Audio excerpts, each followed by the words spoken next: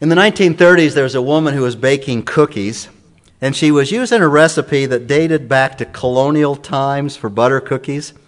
And so she wanted to do a little twist on the recipe. So wanting to make chocolate-flavored cookies, she cut up a Nestle chocolate bar and put the chunks in the batter, expecting them to melt. 20 minutes later, she figured that the chocolate would have melted and she would take chocolate-flavored cookies out of the oven. Instead, what she got were butter cookies studded with gooey chocolate chips. That was a failure. But her mistake became one of the most favorite cookies of all times.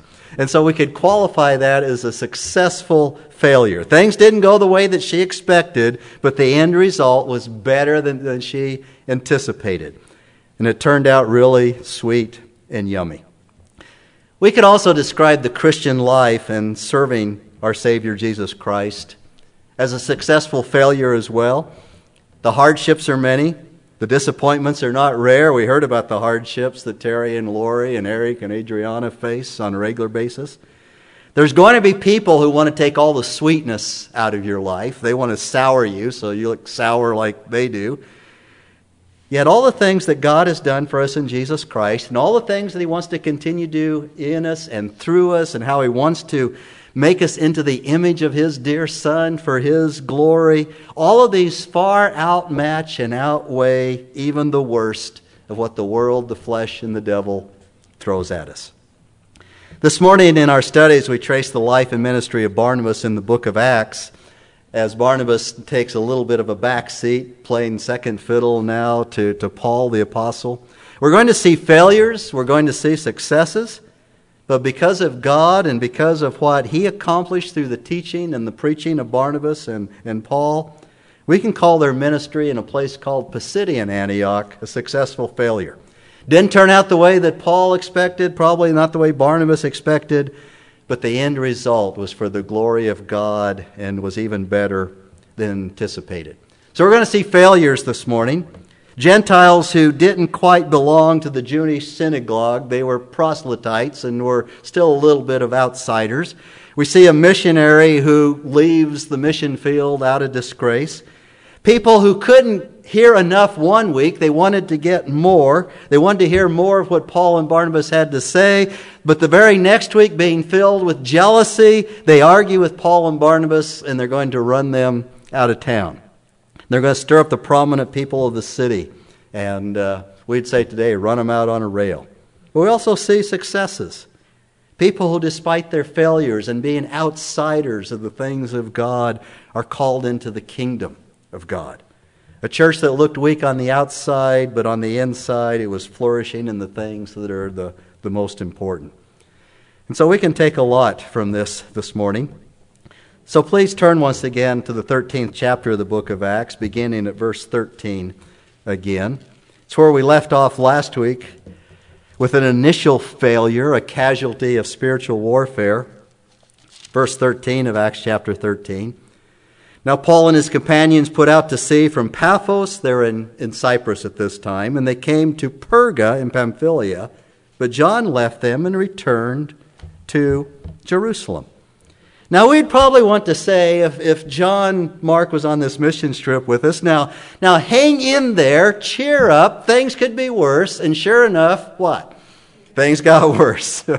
In verse 13 of Acts chapter 13, the companions of Paul, who were Barnabas and John Mark at this time, begin to move from a very tough place to even a tougher place. And it probably had a lot to do with why John Mark cut and run. They sailed from the happy isle of Cyprus to the rock cliffs of Perga on the southern Mediterranean shore, 150 miles away. Ahead of them lay the Taurus Mountains. Paul later says in his letters that he didn't preach in Perga, where they landed because of an illness. He was sick. So as Barnabas and Paul are going to brave the treacherous mountains of the Taurus, they're going to do it while Paul is ill. I can understand a little bit why John Mark says, I just can't do this. The Taurus Mountains were noted for being perilous. They had terribly fast river torrents that were spanned by very weak bridges supported by a few swaying ropes. I remember one of those times up the Payette River north of here where there's all those rapids, some of the best rapids in the world. The kayakers and those kind of guys, they really love it. But we used to hunt on this spot on the wrong side of the river. And, we would cross this footbridge, that's suspended by ropes, and the ropes are fraying. And, my dad, he was in World War II as a medic. He didn't worry about any of that kind of stuff. I'll just keep going. We're good. They finally replaced the bridge with a better one. But there's all those kinds of bridges in the Taurus Mountains. The robbers lurked in the stony cracks and crevices. The Roman government had even tried to get the robbers out of there, but there were so many caves and hiding places that not even the Roman army could rout that part of the world of the robbers. It was a terrible, terrible, horrible, perilous thing to even be in those mountains. And Paul very much describes this trip when he says in 2 Corinthians chapter 11, verse 26, I have been on frequent journeys, in dangers from rivers, dangers from robbers. But what awaits Paul and Barnabas on this missionary journey is in the rest of that verse in 1 Corinthians. Paul continues, dangers from my countrymen, dangers from the Gentiles, dangers in the cities, dangers in the wilderness, dangers on the sea, dangers from false brethren. These are all the kinds of people and all the kinds of things who want to take the sweetness of Jesus Christ out of your life, and they don't want you to give the gospel to anybody else. Verse 14 of Acts chapter 13 describes the arrival of Paul and Barnabas in a town called Pisidian Antioch. Verse 14, but going on from Perga, that was on the seashore there, they arrived at Pisidian Antioch on the other side of the Taurus Mountains, and on the Sabbath day they went into the synagogue and sat down. Now, this is Pisidian Antioch. This is a different Antioch. There's all kinds of towns that were named Antioch. They're all named after the Antiochus rulers of Syria. Alexander the Great named something like 30 cities after him. There's Alexandrias all over the world because these guys thought it was cool. Or sometimes the current ruler of that place would name a town after the ruler so they could gain his favor. So after this horrible journey, they come into a place, we call it Turkey today in Asia Minor. Now this region was known at the time as Galatia. Does that sound familiar? The letter that Paul wrote to the churches in Galatia would have been to these churches that were founded on this missionary journey. Verse 15, after reading of the law and the prophets, the synagogue officials sent to them saying, now sent to them was they had been in the synagogue. It was apparently a large synagogue because the next Sabbath the whole town's going to show up. And so, sent to them, maybe those guys in the back, we don't know who they are. That was common practice if you had visitors at the synagogue to ask them if they had anything to say. And as I mentioned last week, that's like turning on a fire hose if you ask Paul if he has anything to say. And what he had to say was the sermon that we read here. So we skip over the sermon part and come over to verse 42 of Acts chapter 13. This is where we're going to pick it up. In verses 42 through 52, we see both the positive and the negative responses to the gospel. We see the successful failure of Paul and Barnabas' ministry. We see those who respond in faith to Jesus Christ, but we also see those who reject the Word of God. The Word of God, as the prophet said, as the psalmist said, is not always isn't sweet as honey to them. The psalmist said, how sweet are your words to my taste, yes, sweeter than honey to my mouth. Yet there are many who don't like the taste, that can't take the flavor, and they will do whatever it takes to sour it for somebody else. And the initial reaction to Paul's sermon, his message of the gospel, was favorable, but that would soon change. And so we see in verse 42, as Paul and Barnabas were going out, the people kept begging that these things might be spoken to them the next Sabbath. Now that's what every preacher wants to hear. Come back next week and tell us the same stuff. We want to hear more. That was really good stuff. Paul's dynamic presentation of the Messiah had piqued their interest, and they wanted to hear more. As you heard, Paul's message was steeped in the Old Testament of God's Word. He was speaking to Jews in the synagogue. He had spoken of God's sovereign choice and care for Israel. He had referred to Israel's greatest king, David, and referred to the prophets, and he quoted the Psalms. And there was nothing objectionable in that message until his naming of Jesus of Nazareth, who was raised from the dead, as being their Savior, their Messiah, their long-awaited Messiah. But they were persistent in this. Verse 43, "Now when the meeting of the synagogue had broken up, many of the Jews and of the God-fearing proselytes," those were Gentiles who had converted to Judaism, "followed Paul and Barnabas." Now they followed them, and the discussion keeps going as they leave the synagogue. And then it says they followed Paul and Barnabas, who, speaking to them, were urging them to continue in the grace of God. These people kept up a running dialogue with Paul and Barnabas as they walked through the streets of Antioch. Now there's a couple of things here that give us a little bit of a clue that Paul and Barnabas knew that things were not quite as good as it seemed. So why didn't Paul and Barnabas just stop and continue their discussion with them? It seemed that they had fish on the hook, as it were. Why not just reel them in?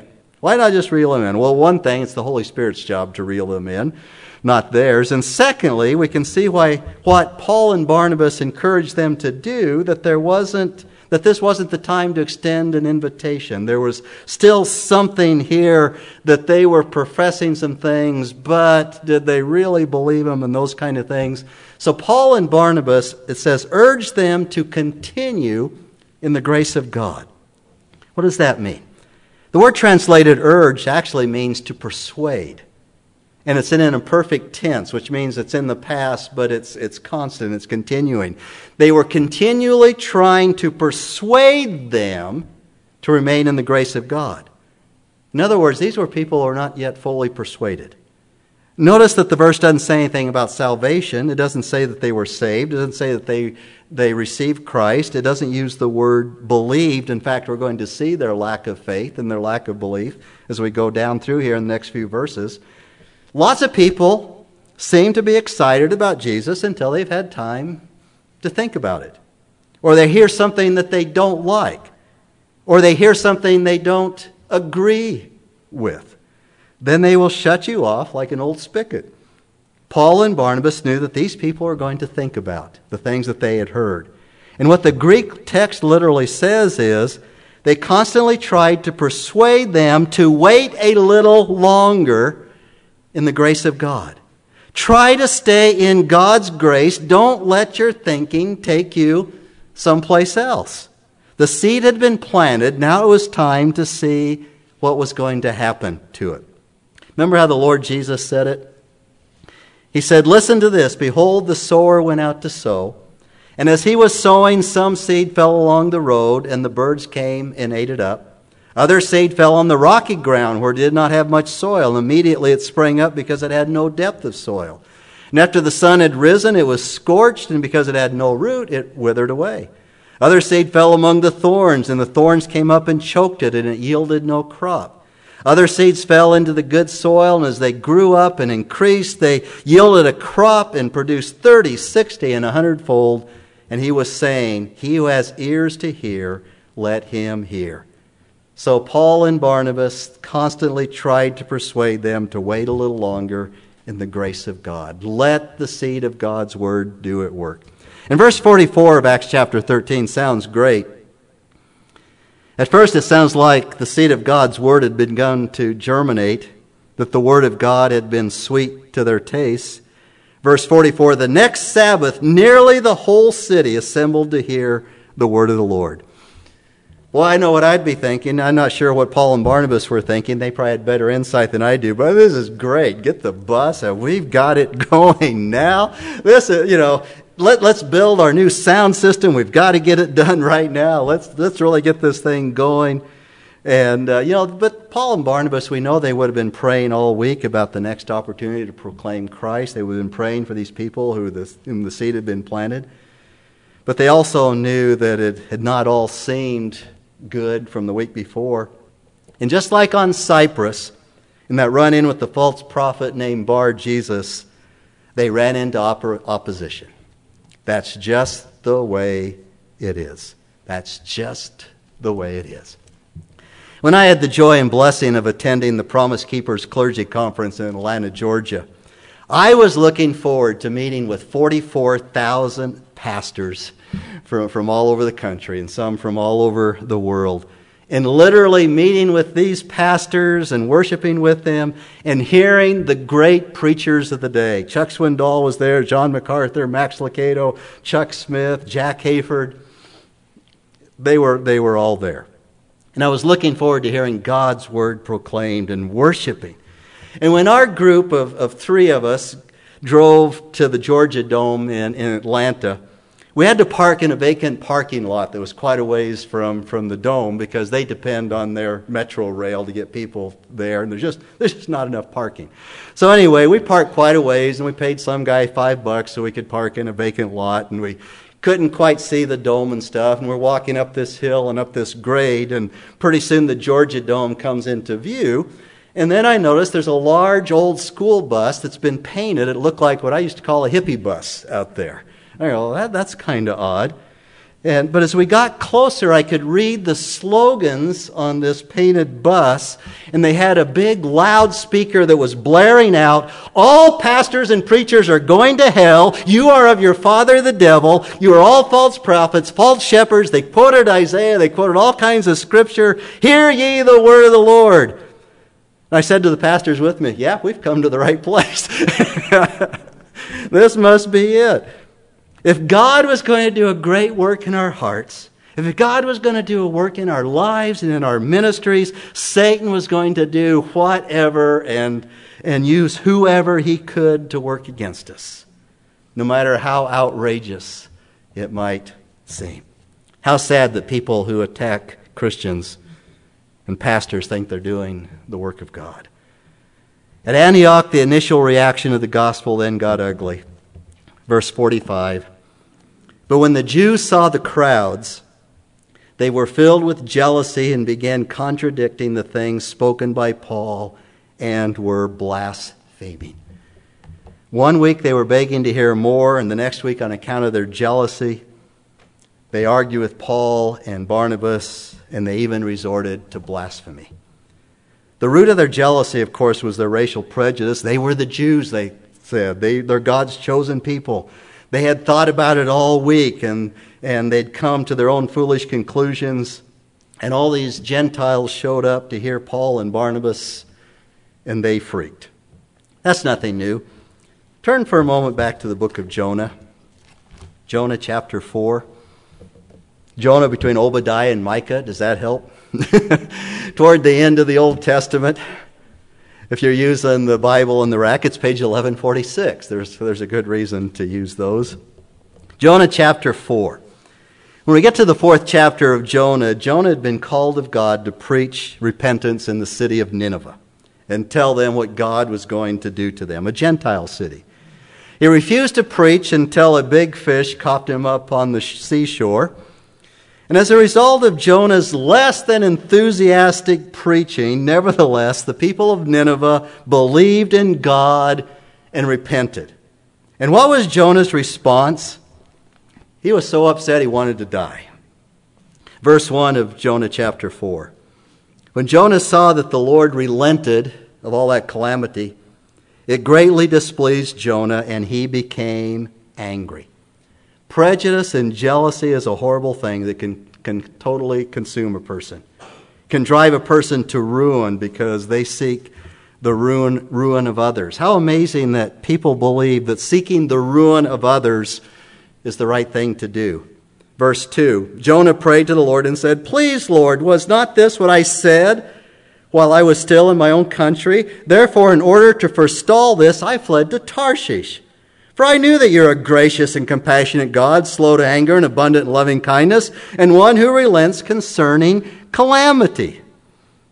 Jealousy totally messes up a person's ability to reason properly. Lord, I knew that you were a gracious and compassionate God, that you would not visit calamity upon these people if I preached to them, so that's why I fled to Tarshish, because you're going to be compassionate towards them. And what was Jonah's answer to all of this? Verse 3, Therefore, O Lord, please take my life from me, for death is better to me than life. There's a fable about an eagle who could be outflown by another eagle, and the lesser eagle didn't like the other eagle outflying him. So the lesser eagle saw a sportsman one day and said to him, "I wish you would bring down that other eagle."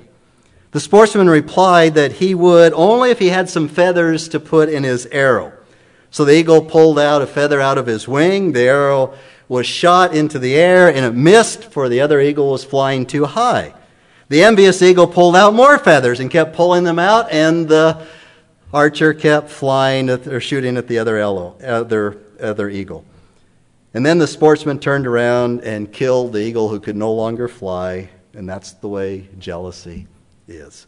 It hurts the one who is jealous.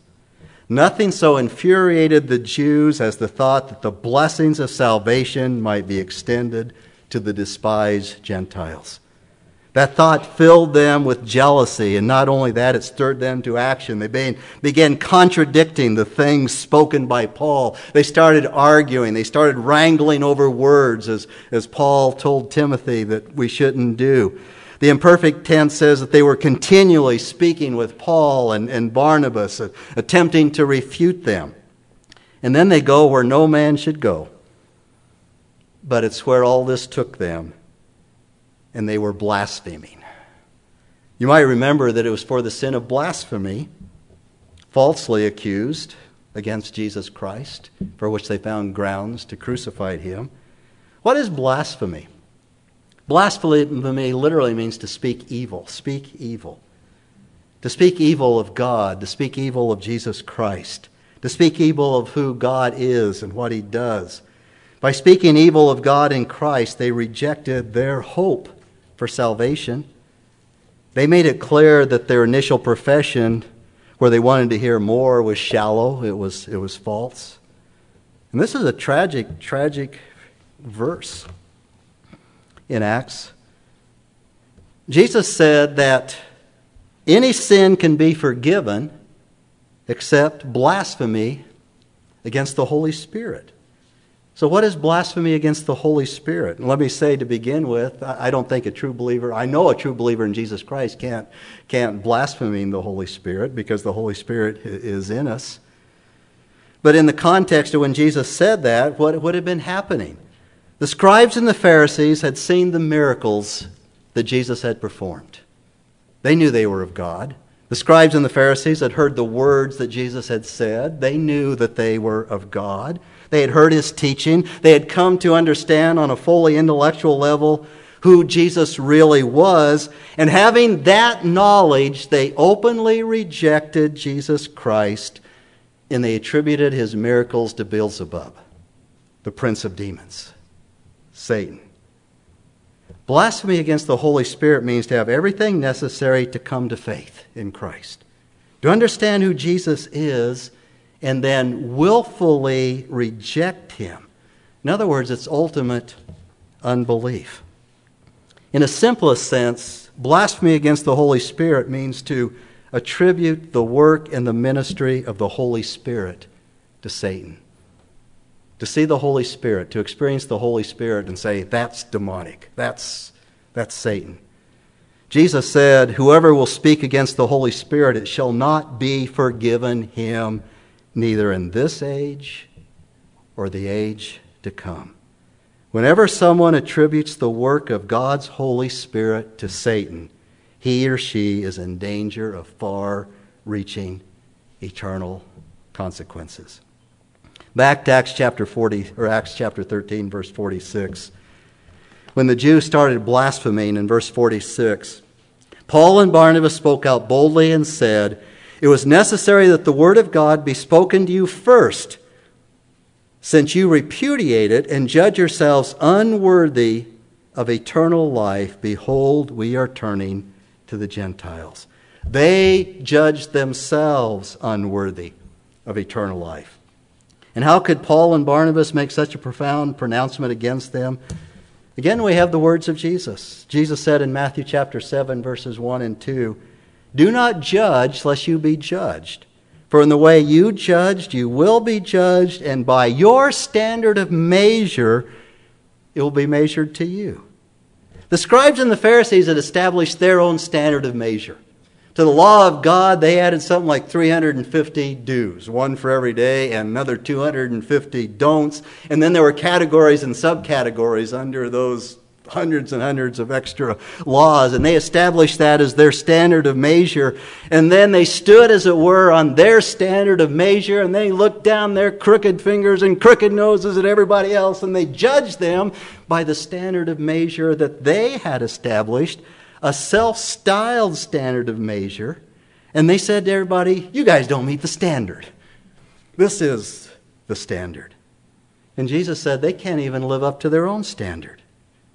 That they're going to be judged by their own standard, and they're going to find that they can't live up to it. And they will be judged unworthy of eternal life.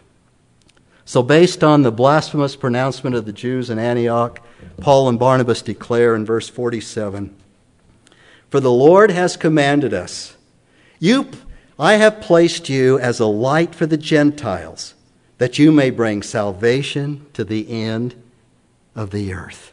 And as you would think, this is an extremely good message. This is good news for the Gentiles who had had a positive response to the gospel.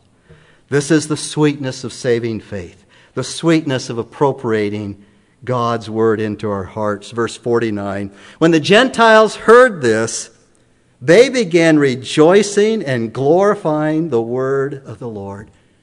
In the history of the world, they had never heard this message, that the Gentiles can be saved. The Jews were supposed to be the light to the Gentiles. They just totally blew that. And so even if a Gentile converted to Judaism, oh, you're still a second-class citizen. You're not really one of God's people. So the first time in the history of the world, Gentiles.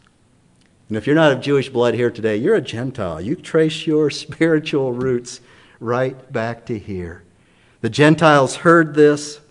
They began rejoicing and glorifying the word of the Lord. And as many as had been appointed to eternal life believed. God saved those that he wanted to save at that very moment. And here we have the beginning of the Church of Jesus Christ in Galatia. But that doesn't mean that all is well in Pisidian Antioch. Verse 50, "But the Jews incited the devout women of prominence and the leading men of the city and instigated a persecution against Paul and Barnabas and drove them out of their district. But they shook off the dust of their feet in protest against them and went to Iconium." Paul and Barnabas did what Jesus had commanded his followers to do in this kind of situation: shake the dust off of their feet. Now, to shake off the dust off their feet is a testimony against them. The Jewish custom was, whenever you traveled to another land out of Israel, when you returned from that foreign land and you got to the border of Israel, you would shake all the Gentile dust off of your feet before you entered Israel, because you didn't want to bring any Gentile contamination into your living room, as it were. So in pronouncing judgment, Jesus told the followers to shake off the dust of their feet to those who had rejected him. And by their act, Paul and Barnabas were saying, in effect, they considered the Jews at Antioch to be no better than pagans. No better than pagans. There could be no stronger condemnation against them. These Jews were left to their own obstinate, judgmental unbelief. But the passage ends with a glorious statement concerning those who had come to believe. Verse 52, "And the disciples," that is, those who had come to faith in Pisidian Antioch, "were continually filled with joy and with the Holy Spirit." Paul and Barnabas saw a lot of failure in Pisidian Antioch and had a difficult journey getting there, but the success was sweet. The disciples that they'd left in Pisidian Antioch exhibited several evidence of true saving faith, several evidences they had indeed received Christ and were following him as his disciples. And we saw that first evidence in verse 49. of Acts chapter 13. They spread the word of the Lord through the whole region. That's what people who have come to faith do. When people get saved, they share, and their sharing extended throughout the whole region of Galatia. And more people were saved. And then it says they were continually filled with joy and with the Holy Spirit. What a contrast. When Paul and Barnabas left the city in Antioch, they left two distinct groups. They left some who considered themselves to be very religious. We've got God's law. We've got the Word of God. We've got it all. We are all. We're it. But God saw them as pagans who, on account of their blasphemy, were unworthy of eternal salvation. And then God filled others with the joy and with the Holy Spirit. You see, there's no middle ground. Jesus said, you're either for me or against me. John said, you're either children of the devil or you're children of God. There's no in between. Everybody's in one or two of those categories. You either take Jesus or you reject him. You either live your life with God's Spirit inside of you, or you live a life separated from God. Shall we pray?